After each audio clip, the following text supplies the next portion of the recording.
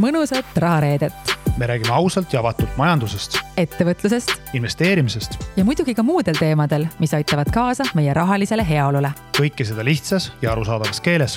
Mina olen Tere, ettevõtja, investor ja saatejuht. Mina olen Liivamägi, investor, õppejõud ja pereisa. Meie oleme sulle kaaslasteks sinu edu teekonnal.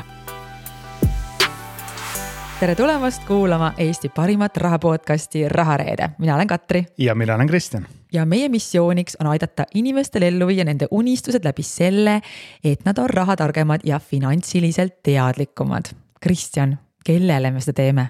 Me teeme seda saadet inimestele, kes soovivad tõsta oma elu kvaliteeti. Mida see tähendab?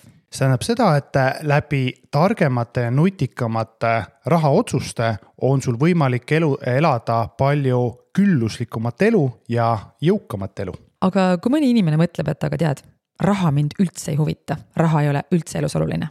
Nii võib mõelda, nii on väga okei mõelda, aga paratamatult nii kaua, kuni me peame poes käies piima eest maksma raha, nii kaua, kuni kommunaalarvete eest me peame maksma raha, nii kaua raha mängib meie elus paratamatult olulist rolli. Selles suhtes ma olen täiesti sinuga sama meelt, et öeldakse, et raha ei tee õnnelikuks. Ma olen sellega nõus tõesti, aga ilma rahata on ikkagi päris nadi olla. Jah, ma võtaks selle teema selles mõttes selliselt kokku, et raha ei tee õnnelikuks, aga ilma rahata võime me olla väga kurvad ja õnnetud. Aga Katri, ennem kui me lähme selle rahateemaga nii-öelda süvitsi, siis äkki sa tutvustad, et kes sa oled, mis sa teed ja miks just meie seda podcasti teeme? Alustan kohe siis natukene eraelu poole pealt, et ma olen siis 41-aastane naisterahvas, olen hetkel vallaline, elan kesklinnas üürikorteris ja olen siis oma elus teinud väga palju erinevaid asju. Töö poole pealt on mul taust selline, et ma olen siis teinud rahvusvahelist karjääri. Ma olen elanud nii Londonis, Milanos, Stockholmis kui ka Helsingis, töötanud jookide valdkonnas, vastutades siis 8 riigi eest sellises suures korporatsioonis nagu Campari grupp. Kõige suurem toode oli neil selline asi nagu Aperol Spritz ja tegin siis sellise karjääriga lõpparve siin nüüd suvel. Ja mõtlesin, et lähen pensionile selle pärast, et olen ka siin töö ja muude tegemiste kõrvalt investeerinud ja elul olid omad keerdkäigud ja siis hoopis juhtus nii, et sattusin meediavaldkonda ja olen nüüd siis viimased paar kuud juhtinud TV3-s sellist saadet nagu Stuudio. Ja lisaks sellele on mul ka raadiosaade Teller, Raadio 2 laupäeva hommikuti kell 10 ja kõik see uus eluetapp sai alguse sellest, et ma siis eelmisel suvel hakkasin tegema oma podcasti nimega Blondkast, kus ma räägin erinevatel teemadel, suhetest, tervisest, natukene ka rahast, aga see on sellise uue käänu teinud mu siis ellu ja praegu on selline hea hetk, kus ma tunnen, et ma sooviksin jagada rohkem ka neid teadmisi, mis mul on siis selle eelmise karjääri jooksul ja siis selle investeerimise ja tööga siis kogunenud. Hariduselt mul on baka, ma olen siis EBS-is õppinud ettevõtlust ja rahvusvahelist ärijuhtumist. Magistri poole pealt ma veel ei ole hetkel neid ambitsioone seadnud, sellepärast et hetkel üldse vaatan, et äkki õpin natukene juurde midagi sellist, mida mul täna vaja läheb, võib-olla isegi natukene midagi meedia ja ajakirjandusega seotud. Väga äge. Kristjan, aga räägi endast, sest et sul on palju rohkem rääkida. Jaa, alustades võib-olla siis sarnaselt eraelu valdkonnas, siis ma olen 2 väikese lapse isa, 6 ja 2-aastase lapse isa, olen abikaasa, aga erialased pooled võib-olla siis nii palju, et alustades siis hariduse poole pealt, et aastal 2018 lõpetasin Tallinna Tehnikaülikooli doktorikraadiga finantsökonoomika erialal. Oleme, mis su lõputöö oli või milles sa tegid selle lõputeema? Lõputöö teema iseenesest väga lihtsalt oli haridus ja investori käitumine, aga lihtsustatult öeldes ma uurisin seda, et millised investorid finantsturgudel teenivad raha, millised investorid kaotavad raha, kuidas haridus, sugu, vanus, kogemus ja kõik need siis mõjutavad investorite tootlust. Etteruttavalt võib-olla natukene kõikidele naiskuulajatele provokatiivselt motivatsiooniks, nimelt naisinvestorid on finantsturgudel edukamad kui mehed. Miks see nii on? Põhjus on väga lihtne, see on psühholoogilisest tegurist tulenevalt, ehk siis see liigne enesekindlus, mis meestel on, finantsturgudel maksab valusalt kätte, sest nad teevad lihtsalt rohkem tehinguid ja seeläbi maksavad kõrgemaid teenustasusid ja võtavad kõrgemat riski. Tead, Kristjan, ma arvan, et sellest teemast võiks täiesti eraldi teha ühe konkreetse episoodi, sest et seda tahan ma kindlasti rohkem kuulda ja ma arvan, et ka meie kuulajad. Aga räägi edasi, mis sa veel teinud oled? 2010 lõpetasin siis panganduse rahanduse eriala magistrikraadiga TTÜ-s, baka tegin logistika erialal, vahepeal õppisin ka Saksamaal Dresdeni Tehnikaülikoolis. Aga üks minu põhimõtteid alati on olnud, et finantsturgud on ainult akadeemilisest haridusest ja väeks, ehk siis käed tuleb mustaks teha ja tuleb praktikuna teha tehinguid turgudel. Ja sellest tulenevalt olen ma siis ka mitmel ametikohal finantsmaailmas töötanud. 2010 asutasin enda varaaldusettevõtte KML Invest, läbi mille siis mina investeerin enda varasid finantsturgudele. Alustasin 2500 euroga, tänaseks on investeerimisportfelli varade maht üle 1,3 miljoni euro. Kristjan, oota, ma pean sind korraga peatama. Mis aastal sa alustasid? Ütle veel korra. 2010. 2010 ehk siis 12 aastaga sa oled teinud 2500 eurost 1,3 miljonit. Täpselt nii, eks seal muidugi oluline osa on ka see, et ma olen oma aktiivsetest tuludest säästnud ja investeerimisportfelli juurde pannud. Aga oluline on see, et see 1,3 miljonit eurot teenib mulle igakuist passiivset intressi, dividendi ja üüritulu üle 6000 euro kuus, mis tähendab, et ma olen finantsiliselt vaba, kuna minu perekonna kulutused on palju väiksemad kui see 6000 eurot, mis tähendab, et tegelikult tänasel hetkel ma võiksin lihtsalt päevad läbi Nõmme metsas jalutada, vaadata televiisorit või tehagi seda podcasti. Aga seda sa ju ometigi ei tee, et sa päevad otsa jalutad. Ja kuigi mulle sporti väga meeldib teha, siis ainult Nõmme metsas kõndida on natuke igav. Seega, minu põhimõte on see, et kui sul on vabadus valida, mida sa oma ajaga tahad teha ilma igasuguste rahaliste piiranguteta, siis mina soovin tegeleda sellega, mis on minu kirg, minu hobi ja minu armastus. Ja kuna minu kireks, hobiks ja armastuseks on investeerimine ja finantsturud, siis tegelikult ma annangi Tallinna Tehnikaülikoolis Eesti ettevõtluskõrgkoolis minor 7 erinevat ainet, alates investeeringute analüüsist, eraisiku rahandusest kuni finantsjuhtimiseni. Kokku siis külastab igal aastal minu aineid üle 1000 erineva üliõpilase ning lisaks ülikoolile siis ma panustan väikese koormusega ka Tallinna linna finantsvarade ja finantsriskide juhtimisse ja varasemalt olen siis töötanud rahvusvahelises audiitorbüroos Ernst & Young vandeaudiitor ja juhtivaudiitorina nii Saksamaal Frankfurdis kui ka siis Tallinna kontoris. Tead, Kristjan, meil on selle podcasti üks päris suur probleem. Mis probleem? Vaata, ma olen ennast ikkagi üritanud positsioneerida kui sellist edukat ja tarka naist, kes saab väga hästi hakkama ja kes on igat poolt läbi pusinud ja nüüd ka siin hallile oksale jõudnud. Ja nüüd, kui ma sinuga räägin, ma tunnen ennast üldse mitte nii targana, nagu ma tundsin ennast eile. See mõttekäik on väga huvitav. Mina meelega oponeeriks sulle, ütleks, et sa oledki väga tark ja edukas naine ja põhjus on väga lihtne, et Katri, äkki sa räägid meile oma portfellist? No minul natuke läks selles mõttes teistmoodi, et ma olen sinust siis, ma olen 41, sa oled 35, eks? 36. Meil on 5 aastat vanuse vahet, aga ma olen siis ka kokku käkerdanud selles mõttes, et võib-olla ka siis sellest ajalisest edumast tingituna või võib-olla ka lihtsalt sellepärast, et ma ei ole nii tark kui Kristjan Liivamägi, aga siis 2006 ma ostsin siis buumi tipust oma esimese korteri, teenisin sellega ootamatult palju raha, mille ma siis lõin laiaks tänu omale rumalusele ja ka siis sellele finantskriisile, mis siis 2008 meile siia saabus ja alustasin täiesti nullist aastal 2010 või tegelikult isegi 2013, kui nii võib öelda, sellepärast, et selleks ajaks oli minu netoväärtus siis suur ümmargune 0, ma olin 100% sõltuv oma palgatööst, ma päris täpselt ei mäleta, palju ma teenisin, ma võib-olla teenisin 1500 eurot kuus, päris täpselt ei mäleta. Ja ma alustasin nullist, mul ei olnud mitte midagi, aga mis andis mulle sellise suure tõuke oli siis see, et ma sain minna välismaale tööle ja tänu sellele ka minu sissetulekud oluliselt suurenesid. Mul oli hakata võimalik panema siis kiiremini raha kõrvale. et kõik siis see käkk, mida ma varem tegin, et ma sain seda käkki siis natukene kiiremas tempos siis elimineerida, et selle asemel, et otsida endale siis neid lisa sissetuleku allikaid, ma saingi siis ühest allikast ka nagu suurema summa ja hakkasin uuesti investeerima kinnisvarasse ja siis nüüd tänaseks on mul 10 üürikorterit, mul on erinevaid kinnistuid, mis mulle küll otseselt midagi ei tooda, mul on aktsiaid ja tegelikult sünnipäevaks kingiti mulle ka pisut krüptot, mida ma olen veel lahti nagu muukinud, mis asi täpselt on, aga see on lihtsalt selline huvitav nüanss võib-olla, et mul on selline asi nüüd ka olemas. Ja täna minu portfelli väärtus on nõksa siis või netoväärtus on nõksa üle 2 miljoni euro. Samamoodi olen rahaliselt vaba ehk kõik, mida ma teen, ma saan siis teha seda, mida ma tahan, aga mitte seda, mida ma pean.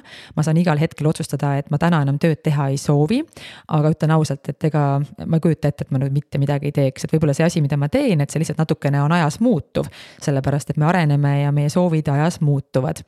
Aga jah, et minu selline tootlus või see passiivne tulu tegelikult jääb sulle küll selles mõttes alla, et arvestades, et minu portfell või netoväärtus on suurem, siis ma ei ole nii tubli kui sina ja nii tark kui sina veel, et sa saab mind siin natukene veel õpetada ja minu siis see passiivne tulu tegelikult jääb täna nõksa siis alla 6000 euro kuus. Okei, no võt, ja siit koorubki välja selline huvitav paradoks, et õppimise õpid seal doktorantuuris, tee, mis sa teed, lõpuks tuleb ikka Katri ja lajatab oma 2 miljonise portfelliga mulle vastu pead ja ütleb Kristjan, et raamatutarkus ei maksa mitte midagi. Küll ta maksab ja tead, ma just mõtlengi, et huvitav, kui me siin nüüd niimoodi mingis mõttes joonele panema, et ma natukene hirmuga lausa mõtleb, et ma peaksin ka nüüd hakkama siin kuidagi targemaid otsuseid tegema, sellepärast, et mõtle, kui piinlik oleks, kui siin järgmise 2 aastaga sina näiteks 2-kordsed oma portfelli ja mina näiteks ainult 20% suurendan portfelli. Ma ütleks niimoodi, et tegelikult õnneks või kahjuks investeerimine ei ole võistlus ja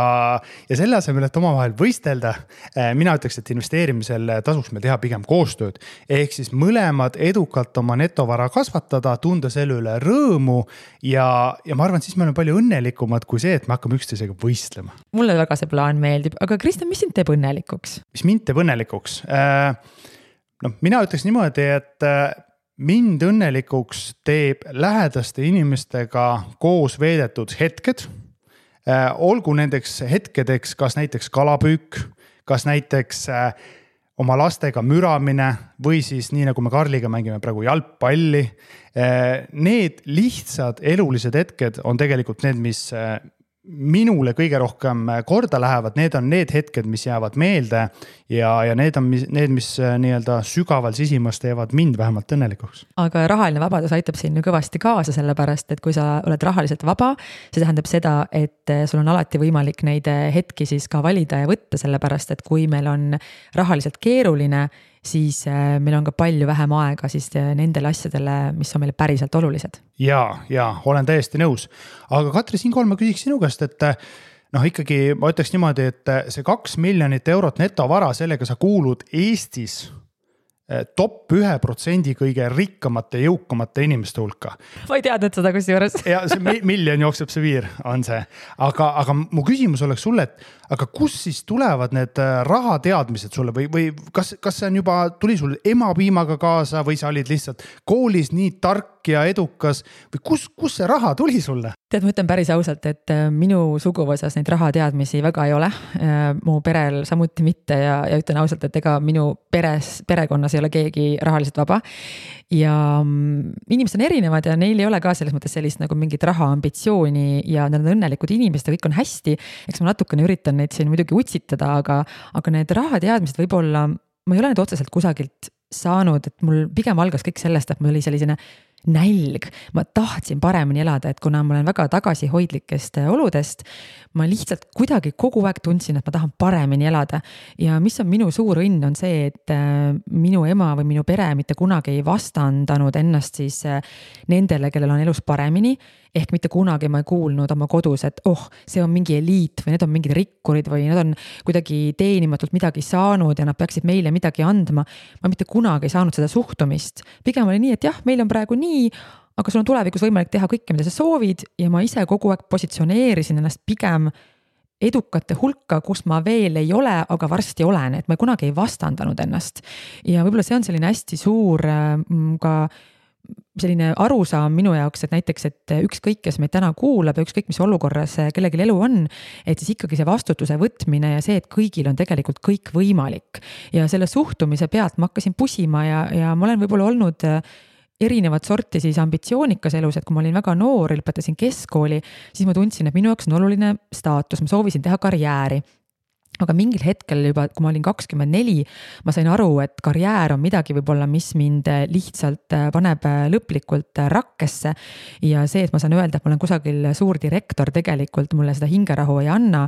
Ja siis muutuski minu eesmärgiks siis see, et ma tahan vabadust. Ma tahan lihtsalt vabadust kõiges. Ja kõik see info on tulnudki sellise kogemuse pealt, nagu sa Kristjan ise ka ütlesid, et üks asi on õppimine, aga teine on ka see, et sa pead käed mustaks tegema. Ja siis lihtsalt olen lugenud raamatuid, kuulanud podcaste, audioraamatuid, vaadanud erinevaid dokumentaale ja vaikselt niimoodi pusinud ja oma osa on ka loomulikult inimestel, kes meid ümbritsevad. Aga Kristjan, raamatutest rääkides, sa oled ju välja andnud ka 2 suurepärast raamatut. Ja koos Tõnd Alpsepa ja Tarvo Vaarmetsaga tõesti oleme kirjutanud 2 raamatut, investeerimisedu põhimõtted ja rahaedu põhimõtted. Ütleme, et minu jaoks ma ei ole kunagi arvanud, et ma olen nii-öelda autor või kirjanik, aga minu jaoks on loomulik asjade käik, et oma teadmised, oskused ja mõtted tegelikult panna ka kirja järeltulevatele põlvedele. Minu jaoks nagu see kriitiline mõte seal taga oligi see, kui Tarvo ütles, et vaata Kristjan, elu on meil tegelikult väga lühike ja ühel hetkel meil siin enam ei ole. Aga sinu oskused, kogemused ja teadmised elavad igavesti, kui sa need raamatusse paned. Ja siis ma ütlesin, Tarvo, okei, kirjutame see raamatu. Kas see raamat on ajatu või see on selline raamat, mida sa peaksid ikka 5 aasta tagant natukene siis nokitsema ja siis täiendatud trükki välja andma? Ma arvan, et need põhimõtted ja ideed seal selles mõttes on ajatud, kuna need on üle majandustsüklite, need on tegelikult ideed, mis on kehtinud 50-60 aastat tagasi ja mina usun, et need kehtivad ka 100 aasta pärast, aga kindlasti mingid andmeid on mõistlik seal uuendada ja neid me uuendame ka. Kristjan, aga kus sinu see raha huvi ikkagi pärineb, sellepärast, et tõesti sa oled olnud meeletult tubli doktorikraad, päriselt inimesed saate aru, tal on doktorikraad, aga ikkagi, et kas sul ka kuidagi pere oli siis rahatark või kust sul hakkasid need juured niimoodi kasvama? Ma arvan, et selles osas me oleme sinuga väga sarnased, et see keskkond, kus mina siis üles kasvasin, ei olnud ka, kuidas öelda siis tänapäeva mõttes väga rahaliselt külluslik. Mina kasvasin üles Mustamäe 3-toalises paneelmajas, meil oli peres 4 last ja tegelikult ega me rahast väga palju ei rääkinud ja põhjus oli väga lihtne, et ega meil väga palju raha polnud, millest rääkida. Aga kus mina jõudsin rahateemadeni või kuidas ma avastasin, et minus siuke huvi või kirg selle teema vastu oli see, et tegelikult numbrid on mind kõnetanud ja tõmmanud mingil müstilisel viisil alates sellest, kui ma olin väike laps. Hea näide võib-olla või hea lugu, mida mu emal meeldib alati meenutada, on siis see, et kui ma noorena mängisin käsipalli, siis mängude vahepealsel ajal, pausi ajal, siis kui teised sõid seal banaani või niisama rääkisid, siis mina käisin mängutabelite ees ja vaatasin erinevaid punktiskoore, väravate vahesid ja arvutasin välja, et millise vahega on meil mõistlik võita järgmine mäng, et saada endale kõige lihtsamad vastased veerandfinaaliks, poolfinaaliks ja finaaliks. Ja ma mäletan, et mind kuidagi see väga paelus, treener mind ajas sealt kogu aeg eest ära, ütles, Kristjan, mis sa seal teed, mine tee soo ja ära passi neid numbreid, ja ühel hetkel ma sain aru, et tegelikult see oskus on mõnevõrra unikaalne, sest ma hakkasin arvutama alateadlikult ka mängu ajal, mida treener mulle ei lubanud muidugi teha, aga ma kellelegi ei kommunikeerinud seda, aga see nägi välja siis selline, et tulenevalt siis eelnevatest kogemustest, eelnevate mängudega, mu mõttekäik ajus oligi siis see, et näiteks kui me oleme minut enne mängu lõppu ees 3 punktiga, siis suure tõenäosusega me selle mängu võidame. Mis tähendab seda, et meil ei ole mõtet kiiresti rünnakule minna, vaid me rahulikult mängime aega, me võtame strateegiliselt, venitame selle mängu lõpuni. Kas sellist asja sinu arvates on võimalik ka kuidagi elus õppida või et just see, et sa mõtled mitu sammu ette, et sa mõtled strateegiliselt, et sa nagu nii hullult ei rapsi, vaid sa kuidagi siis teed nagu targalt asju ja kalkuleerid, et kas seda on võimalik omandada või see on ikkagi midagi, millega on inimesed sündinud, sest sul see on ilmselgelt mingi asi, mis sul on nii maast madalast, aga kas seda võimalik omandada elu jooksul? Ma arvan, et teatud maani on kindlasti võimalik seda õppida, nii nagu kõiki oskusi on võimalik õppida. Küsimus on, et kas sulle see kuidagi tuleb sulle loomuomaselt või mitte.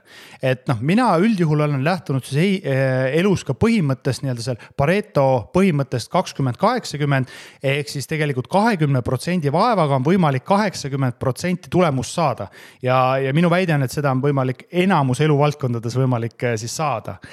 Aga kui sa tahad seda nii-öelda igat järgnevat protsendipunkti minna püüdma või olla mingis asjas tõesti väga-väga hea, siis ma usun, et seal mängivad paratamatult ka nii-öelda geenid või sinu loomuomadus teatavat rolli. Aga ma saan aru, et fookus on ikkagi ülimalt oluline, kui sa mainisid ka seda Paretot, et selles mõttes, et meil ei ole mõtet igal rindel rapsida, vaid ikkagi panna väga selgelt siis paika see fookus, et kus me saame selle maksimaalse tulemuse igas eluvaldkonnas. Ja siin on 2 erinevat koolkonda. Mina isiklikult kuulun ka sinna koolkonda, kes ütleb, et meil on mõistlik arendada oma tugevusi, loomuomaseid tugevusi ja neid edasi arendades on meil võimalik saavutada parem tulemus ja seeläbi siis kas siis rahaliselt või mingil muul viisil saada kompenseeritud. Et selle asemel, et hambad ristis õppida ja järele aidata oma nõrkusi, siis minu hinnangul on ka palju lihtsam tegeleda oma tugevustega, mis sulle väga meeldib ja olla seal siis nii-öelda, ma ei tea, top 10% hulgas või siis nagu Katri on meil siin top 1% kõige jõukamate inimeste hulgas, nii et... Tead, tegelikult mulle see mõte väga meeldib, sest mina olen suure osa oma elust tegelenud sellega, et ma olen aru saanud, et mis on minu nõrkused ja proovinud need parandada, aga see on olnud tohutult raske. Ja nüüd võib-olla ma arvan, et ka see enesekindlus, mis on tulnud läbi selle rahalise vabaduse, on andnud mulle arusaamise, et mul tegelikult on mingisugused tugevused ja täna ma saangi teha neid asju, mis kasutavadki ära siis minu tugevusi, et ka see meediatöö või see, et ma palju siin jutustan, et mul on see raadiosaade ja telesaade, et see mul tuleb nüüd üsna okeilt välja ja see nagu kuidagi arendab mind veel kiiremini edasi. Samal ajal mul on ka päris kõva miinust, mis tegelikult lihtsalt ma olen nagu leppinud, et ma hoian neid siis sellisena, et ma päris lappesse ei läheks, aga mul ei ole mõtet nagu siis vastu tuult nagu lõputult rassida. Ja Katri, mina arvan isiklikult, et sul on väga palju tugevusi ja plusse ja siinkohal ma küsikski sinu käest, et kui sul on võimalus anda soovitus 20-aastasele Katrile või miks mitte ka teistele noortele inimestele, siis millised on need soovitused, mida täna sina oma elukogemuse baasilt annaksid noorele Katrile? Kas sa mõtled üldiselt või nagu pigem nagu investeerimisega seotud? No ma ütleks seda isegi niimoodi, et fookus võiks olla siis oma elujärje parandamisel või jõukuse tõstmisel, aga sa võid ka muidugi üldisemalt.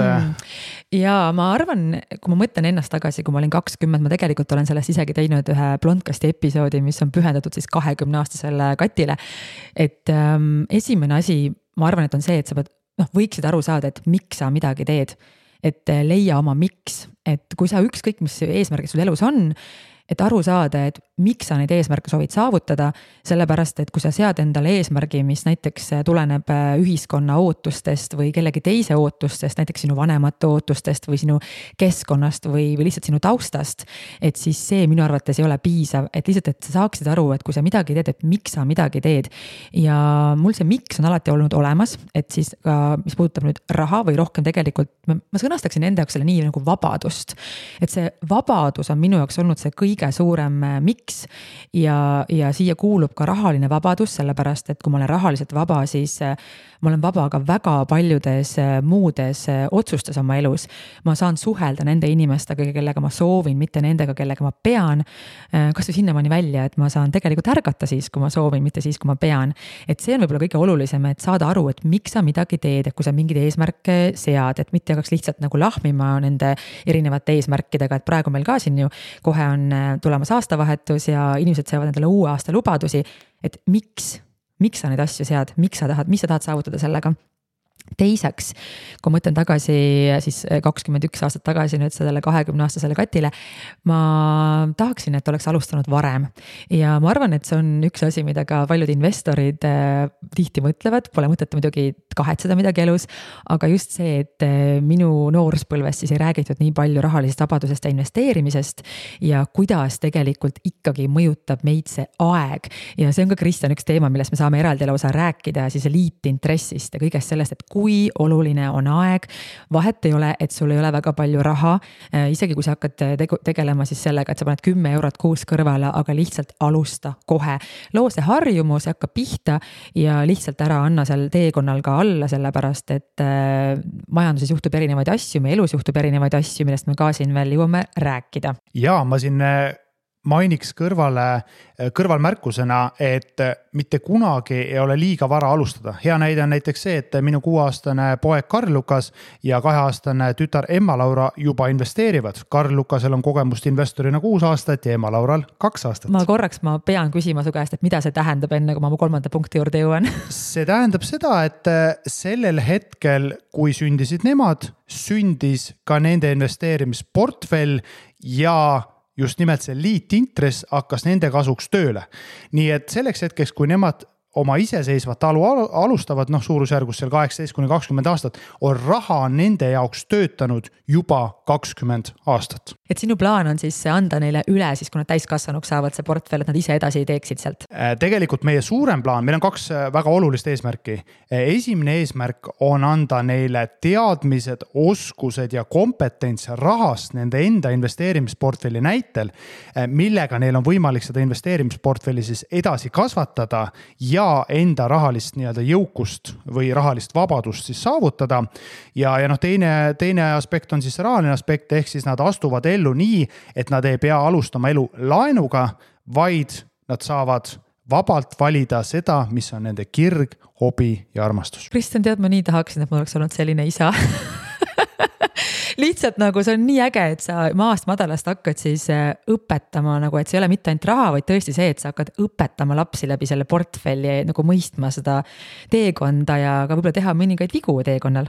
Oluline on siinkohal muidugi mainida, et raha ei ole eesmärk, vaid raha lihtsalt on vahend oma eesmärkide saavutamiseks.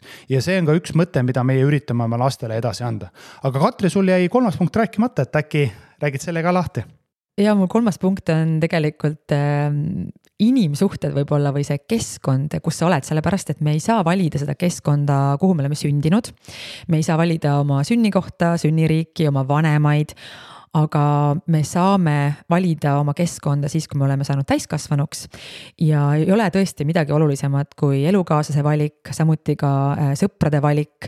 Need inimesed, kes sind ümbritsevad, nendel inimestel on meeletult suur roll inimese arengus, kõiges, õnnes, õnnetundes, tervis sõltub väga palju sellest, et ma olen sellest ka blondkast episoodi teinud, aga et kas oled siis nii-öelda selles küpsise klubis või seal jalutamisklubis, et see kõik meid meeletult mõjutab, aga samamoodi mõjutab see ka investeerimist ja meie rahalist vabadust, mis tähendab, et see mõjutab meie üldist vabadust, sellepärast, et kui sa oled näiteks seltskonnas, kus räägitakse, et rikkurid on pahad, raha on paha, raha pole oluline ja kuidagi, et meil on kõik nii halvasti ja teistel on kõik nii hästi ja ei võeta vastutust oma elu eest, siis selles keskkonnas on väga raske oma elu muuta. Ja tõesti, nagu öeldakse, et sa ei ole puu ja meil on võimalik siis liikuda igale poole, vahetada oma asukohta, vahetada oma sõpru ja tõesti siis olla siis sellises keskkonnas, kus oleks selline, ma ütleksin, helgus, positiivsus, enda elu eest vastutuse võtmine, areng ja kõik see, et ma arvan, et sellel on tohutult oluline roll siis inimese kasvamisel. Mul on läinud nii ja naa sellepärast, et enamus inimesi on minu ellu sattunud kuidagi pooljuhuslikult, aga alles nüüd väga hiljuti ma olen hakanud tegema siis rohkem teadlikke otsuseid ja just neid nagu siis energia pealt. Mis energia mul kellegagi on, et kas, kui ma selle inimesega näiteks selle kohtumise lõpetan, kas mul pärast on hea emotsioon, kas mul on hea olla või ma tunnen, et ma olen siis kuidagi tühjaks pigistatud, masendunud ja meil kõigil on halbu päevi, mina ka mõnikord siin kurdan, aga kui on nii, et sa saad inimesega kokku ja sa kuuled pidevalt ainult virisemist, siis tegelikult sa ei saa ka sõbrana mitte midagi teha, sellepärast iga inimene peaks vastutuse ise võtma enda elu eest. Jaa, täiesti nõus nende mõtetega. Küsiks kohe provokatiivselt, et mis energiat sa tunned, kui meie seda saadet salvestame? Ülihead energiat, aga nagu ma ka siin ennist mainisin, mul on nii tobe tunne siin kui sinuga selles mõttes istuda, et sa oled mega äge inimene, mega tark ja meil on samad põhiväärtused, mis on nagu tohutult oluline ja mis teeb selle podcasti tegemise nagu hästi mõnusaks. Ma meeletult austan sind inimesena, investorina, kui sa räägid oma perekonnast, et sa oled tõeliselt ilus inimene, aga lihtsalt just see, et ma väga harva tunnen ennast kellegi kõrval nagu, ma ei taha öelda rumalana, sest ma ikkagi olen ju power woman, ma olen ikkagi tark naine ja tegija. Aga tead, kui ma sinu kõrval istuma kohe tunnen, et ma tahaks iga asja peale öelda, et Kristjan, aga seleta mulle. Et see on natukene asi, et millest ma pean üle saama, et võib-olla tuua välja pigem neid meie siis erinevusi ja et äkki meil on mõlemal midagi siis anda, aga hetkel ma just tunnen, et kogu see doktorikraad ja see, kuidas sa oled nii struktureeritud ja raamatuid välja andnud ja koolitad ja õpetad, siis ma tunnen, et appi. No ma arvan, et sellest ei tasu lastendast heidutada, et sul on väga suured ja tugevad väärtused ja head oskused, mis on aidanud sind elus väga kaugele. Nii et ma arvan, et me võiksimegi olla need, kes me oleme ja ma usun, et nii suudame pakkuda ka kuulajatele kõige rohkem väärtust. Täpselt nii ja tegelikult see mõte, mis sa ennist ütlesid, et ka investeerimise puhul, et selle võistlus, vaid pigem jagame oma teadmisi ja väga huvitav oleks tegelikult ka ju vaadata, et kuhu me siin välja jõuame nii podcastiga kui ka sellega, et kuidas meie need portfellid edasi arenevad, et me oleme mõlemad ju sellel suunal väga avatud ja kui siin majanduses on ka siin huvitavad ajad, et siis tõesti, et rääkida, et mis meie portfellis toimub, mis toimub meie netoväärtusega, mis toimub siis selle meie rahalise vabadusega, jagada siis nii oma õppetunde, rääkida oma komistuskividest ja ka võib-olla suurtest õnnestumistest, et neid meil kindlasti saab teekonnal olema ja äkki ka vaadata tõesti ka, et rahaliselt või siis ka väärtuse mõttes, et kuhu me näiteks jõuame aasta pärast, et mitte võistlusena, aga lihtsalt on põnev, et äkki me valime ju erinevaid nagu siis strateegiad mõnikord ja me ei ole ju alati kindlasti ka samal meelel, et on tegelikult kõik hästi põnev. Jaa, täiesti nõus. Ma arvan, et selle teekonna jagamine, oma mõtete õppetundide jagamine, et sellel on väga suur väärtus kuulajatele, sest nagu ma ise olen ka öelnud, et üks võimalus on ise õppida oma vigadest, aga veel nutikamad ja targemad õpivad teiste vigadest, siis nad ei pea nii palju raha kaotama. Okei, Kristjan, aga mina nüüd rääkisin oma siis 3 soovitusest 20-aastasele Katile, et räägi mulle, mis sina soovitad 20-aastasele Kristjanile? Minul oleks 3 soovitust. Esimene, väga lihtne, aga raskesti teostatav soovitus on see, ära keskendu kulude kokkuhoidmisele, vaid suuna oma fookus ja teadmised sissetulekute suurendamisele. Et üks viga, mida mina alustava investorina tegin, oli see, et ma hambad ristis läbi valu ja pisarate säässin. See tundus kuidagi nii loogiline, eriti mulle kui eestlasele, kellele nii-öelda eestlastele ikka meeldib ju kannatada ja muretseda asju ja muretseda ja kui on ikka raskelt tulnud, siis on õige asi. Et mis kergelt tuleb, see pole õige asi. Ja mina tegelikult aastaid panin ka fookuse just nimelt kulude säästmisele, et läbi selle säästumäära siis oma portfelli kasvatada. Jah, see toimis, aga see hind elu kvaliteedis oli väga kõrge. Mis tähendab seda, et minu soovitus noorele Kristjanile ja tegelikult kõikidele investoritele, kes soovivad saavutada finantsilist vabadust, on suunake oma teadmised ja fookus sissetulekute suurendamisele. See on palju toredam, palju lõbusam ja selle efekt on palju suurem, sest sissetulekuid on sul võimalik sisuliselt kasvatada lõpmatult. Aga siis ütleb sulle keegi, et aga siis peab ju nii palju tööd tegema, kus ma selle aja võtan? Siis tuleb oma aega teadlikult suunata nendesse tegevustesse, milles saadav siis tasu on lihtsalt kõige kõrgem. Hea näide ongi see, et kui mina oma fookuse nii-öelda ümber seadsin, siis minu jaoks see mäng muutus. Ja alguses võib-olla nende lisatööde tegemine ongi keeruline. Mina isiklikult näiteks audiitori töö kõrvalt hakkasin nädalavahetustel niitma muru. Paradoksaalsel kombel selle muru niitmise tunni hind oli 4 korda kõrgem kui ülikonnas lipsuga Tallinna kesklinnas auditeerida panku. See on täiesti ulme. Aga see näitabki, et tuleb natukene oma vanast stampmustrist, ei saa, ei tohi, ei suuda, ei oska välja minna ja öelda, et aga kuidas ma saaksin? Kuidas ma suudaksin? Ja Kristjan, see on võib-olla see asi ka, et tegelikult ju ilmselge on, et sa tegid ju väga kõvasti tööd ja praegu teed ka, aga sa tegid siis ju ikkagi palju tööd. Ja võib-olla me peame aru saama ka selles, et ega alguses ongi pisut keerulisem sellepärast, et samamoodi nagu tõuseb õhku siis kosmosesüstik, alguses ta peab põletama päris palju seda kütust, et sealt atmosfäärist välja saada ja siis ta läheb edasi kergemalt, et ei tasu ka nagu karta seda, et algul peab rohkem pingutama. Jaa, täiesti nõus, algus ongi raske. Ma ütleks, aga see raske on kergem, kui pidevalt ja iga päev mõelda selle peale, et mul on rahalised probleemid, ma ei saa hakkama, mis toimub ja nii edasi. Ehk siis vali oma raske. Täpselt. Kristjan, mis see teine punkt on? Teine punkt on mõnevõrra mitte traditsiooniline. Ehk siis minu soovitus noorele Kristjanile on tee rohkem vigu, eksi, aga õpi nendest vigadest. Ehk siis, mida mina tundsin, see on kogu oma koolitee, 12 aastat kuni gümnaasiumi lõpuni ja 11 aastat ülikooli, mulle süsteem ja õpetajad kõik ütlesid, Kristjan, kui sa saad head hinded, kui sa ei eksi ja saad head hinded, siis sa saad hea tulemuse. Kui sa saad head tulemused, siis sa lõpetad gümnaasiumi. Kui sa lõpetad gümnaasiumi hästi, sa võib-olla saad heasse ülikooli. Kui sa saad ülikoolis head tulemused, siis sa saad hea töökoha. Ja siis, kui sa oled hea ameti ja hea töökoha saanud, siis sa saad hästi minna pensionile ja sured varsti ära. Kõlab nagu tõeline unistus. Jah, kõlab nagu, ma ütleks niimoodi, õpetajate unistus, kuidas nad tahtsid, et kõik noored õpilased seda mudelit jälgiksid. Mina ütleks vastupidi, selleks, et luua innovatsiooni, selleks, et teha midagi teistmoodi, selleks, et päriselt maailmas midagi muuta, on vaja teha vigu oma rahaga, omal kogemustega, omal näol. Need vead läbi teha, aga nendest vigadest õppida. Mulle, Kristjan, see mõte väga meeldib. Mina ka kutsun siit üles inimesi tegema vigu, aga ühtlasi ka mitte väga võib-olla liialt arvustama neid inimesi, kes teevad ümberringi vigu. Sellepärast, et kui sa näed, et keegi vähemalt proovib ja mõnes asjas läbi kukub, et siis ka inimestena me võiksime siin selle, ma ei tea, kuidagi mulle tundub, et me paljud inimesed kardavad nagu teha asju sellepärast, et mida teised inimesed mõtlevad.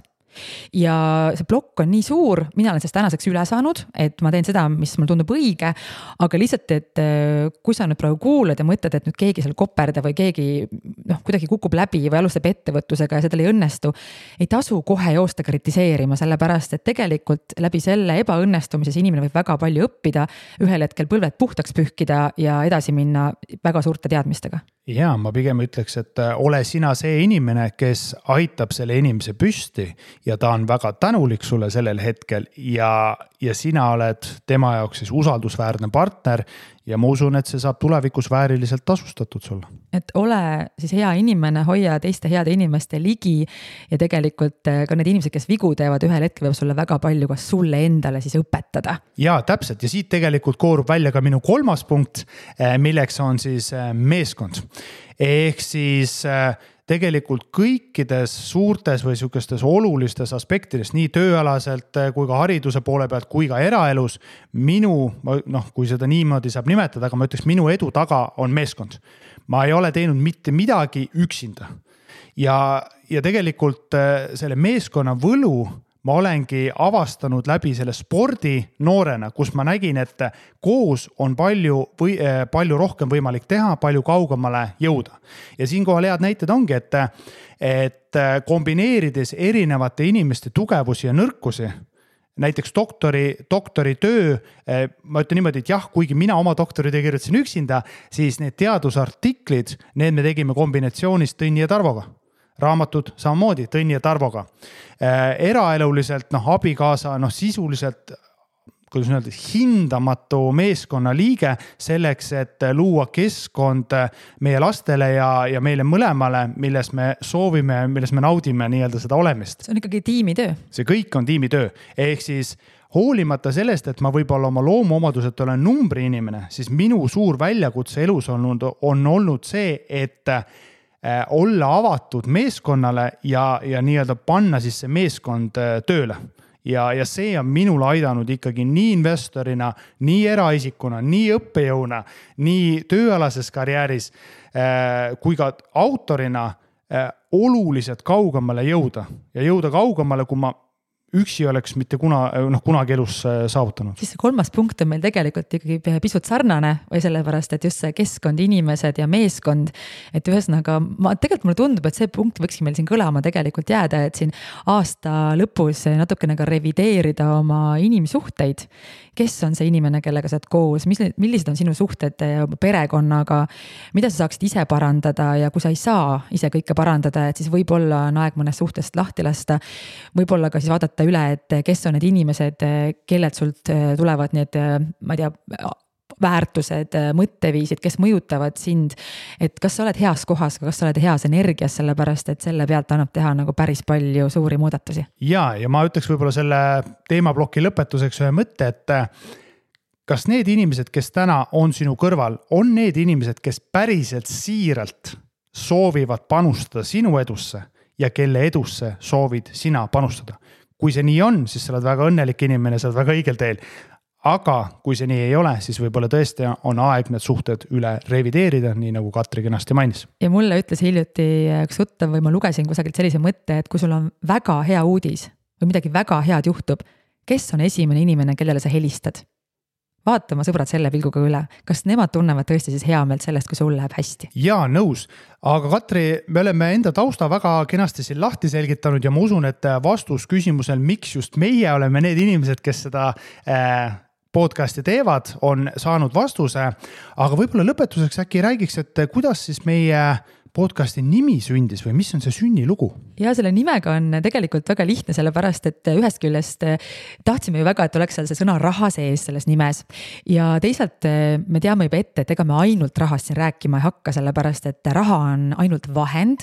Me proovime siis anda endast parima, et me selgitaksime, et kuidas on võimalik siis seda rahalise vabaduse teekonda teha siis võimalikult lihtsaks, selgitades siis erinevaid termineid ja loogikaid siin koos ja koos tibusammudega siin minema hakata, aga raha pidi nagu sees olema, sest ikkagi see on üks läbiv teema meil siin. Ja teisalt jälle võib-olla see, et kui ma ise mõtlesin, et millal neid podcaste kuulatakse, ma ise olen kuulanud väga palju audioraamatuid ja podcaste just nädalavahetuseti metsas hulkudes või kuhugi sõites ja miks mitte võib-olla teha seda isegi reedeti, võib-olla et alati ei pea minema välja pidutsema ja ega see muidugi ei tähenda, et seda podcasti võiks kuulata ka esmaspäeval, teisipäeval, kolmapäeval, neljapäeval ja laupäeval ja pühapäeval. Aga kuidagi see kõlas hästi ja mulle tundub, et see on hea nimi. Mulle tundub samamoodi, et see on väga hea nimi. Mis sina, Krista, reedeti teed? Reedeti tegelikult minul on selline rahulikum päev, ehk siis reedeti ma teen trenni, natukene mõtestan lahti järgmise nädala, ehk planeerin järgmist nädalat ette ja üldjuhul reedeti ma veedan väga palju aega oma perekonnaga. Aga siis ongi nii, et kui sa trenni lähed, saad selle meie podcasti alati ära kuulata ja siis pärast mõnusalt perega aega viitma minna. Kristjan, millest me järgmises episoodis räägime? Järgmises episoodis räägime sellest, et mis toimub majanduses ja kuidas see, mis toimub majanduses, mõjutab meid ning kuidas edukamad selles keerulises majandusolukorras hakkama saada ja võitjana välja tulla. Järgmises episoodis räägime siis tõesti majandusest. Seniks teile mõnusat olemist ja tšau-tšau! Tšau-tšau!